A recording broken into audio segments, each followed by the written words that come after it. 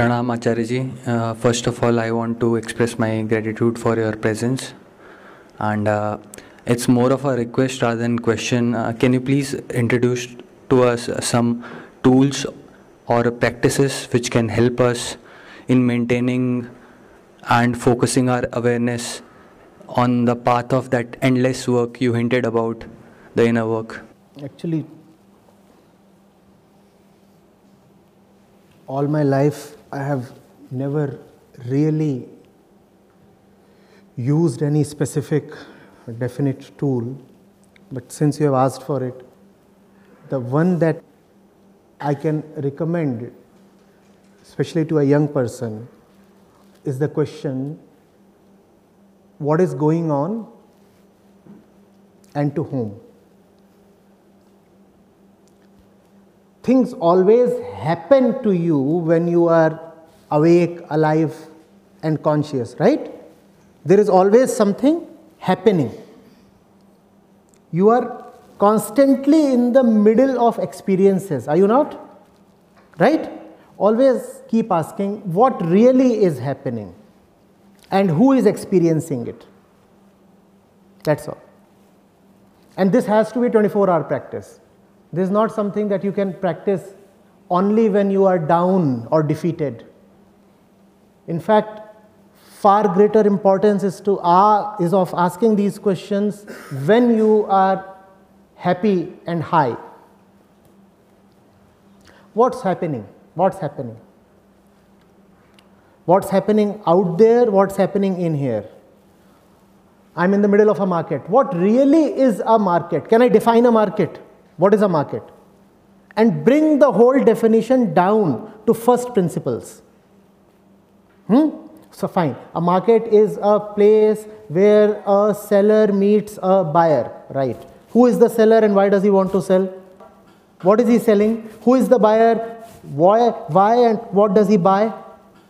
What is this interaction like? Don't believe the pre-existing definitions you carry in your head. Always reduce everything to first principles. What really is going on? So, you know, right? I mean, there are two kinds of people. One who just work on formulae. So you can mug up the formula and try to plug in values and try to solve problems. That usually does not get you through the JEE. And then there is the other kind of mind that operates from the first principles. Cultivate that mind. Always go to the first principles. So there is that woman I am feeling attracted to. What is this thing called attraction? What really is happening? Could I have experienced this attraction when I was asleep? So what happens when I wake up? All right, I saw her. I saw her and then there is something called attractiveness. Can I define attractiveness? Indulge in all these things.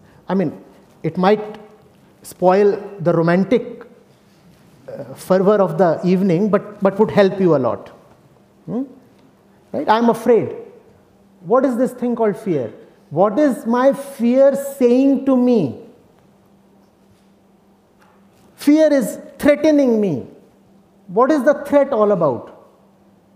And if you can understand what fear is saying to you, you will have to answer and you will be in a position to answer. Who is the one being threatened?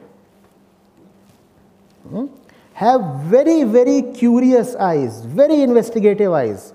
Don't just trust what you already know. What you already know might be of value and might be of no value at all. It might actually be a big impediment in the way of understanding.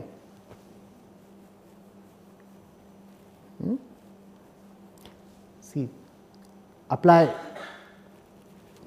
the basics. What's the harm in asking a question? If your pre-existing answer is all right, then the question and the associated scrutiny will only reinforce your confidence in your pre-existing answer. No harm done, right? But suppose for a moment that your pre-existing answers are hollow. or even junk, then that scrutiny can help you so much, right? And that attitude of inquiry must not be reserved only to an academic subject. When one becomes an inquirer in life, then life itself shines beautifully. All that which is not worth keeping simply drops, and great things start coming to you.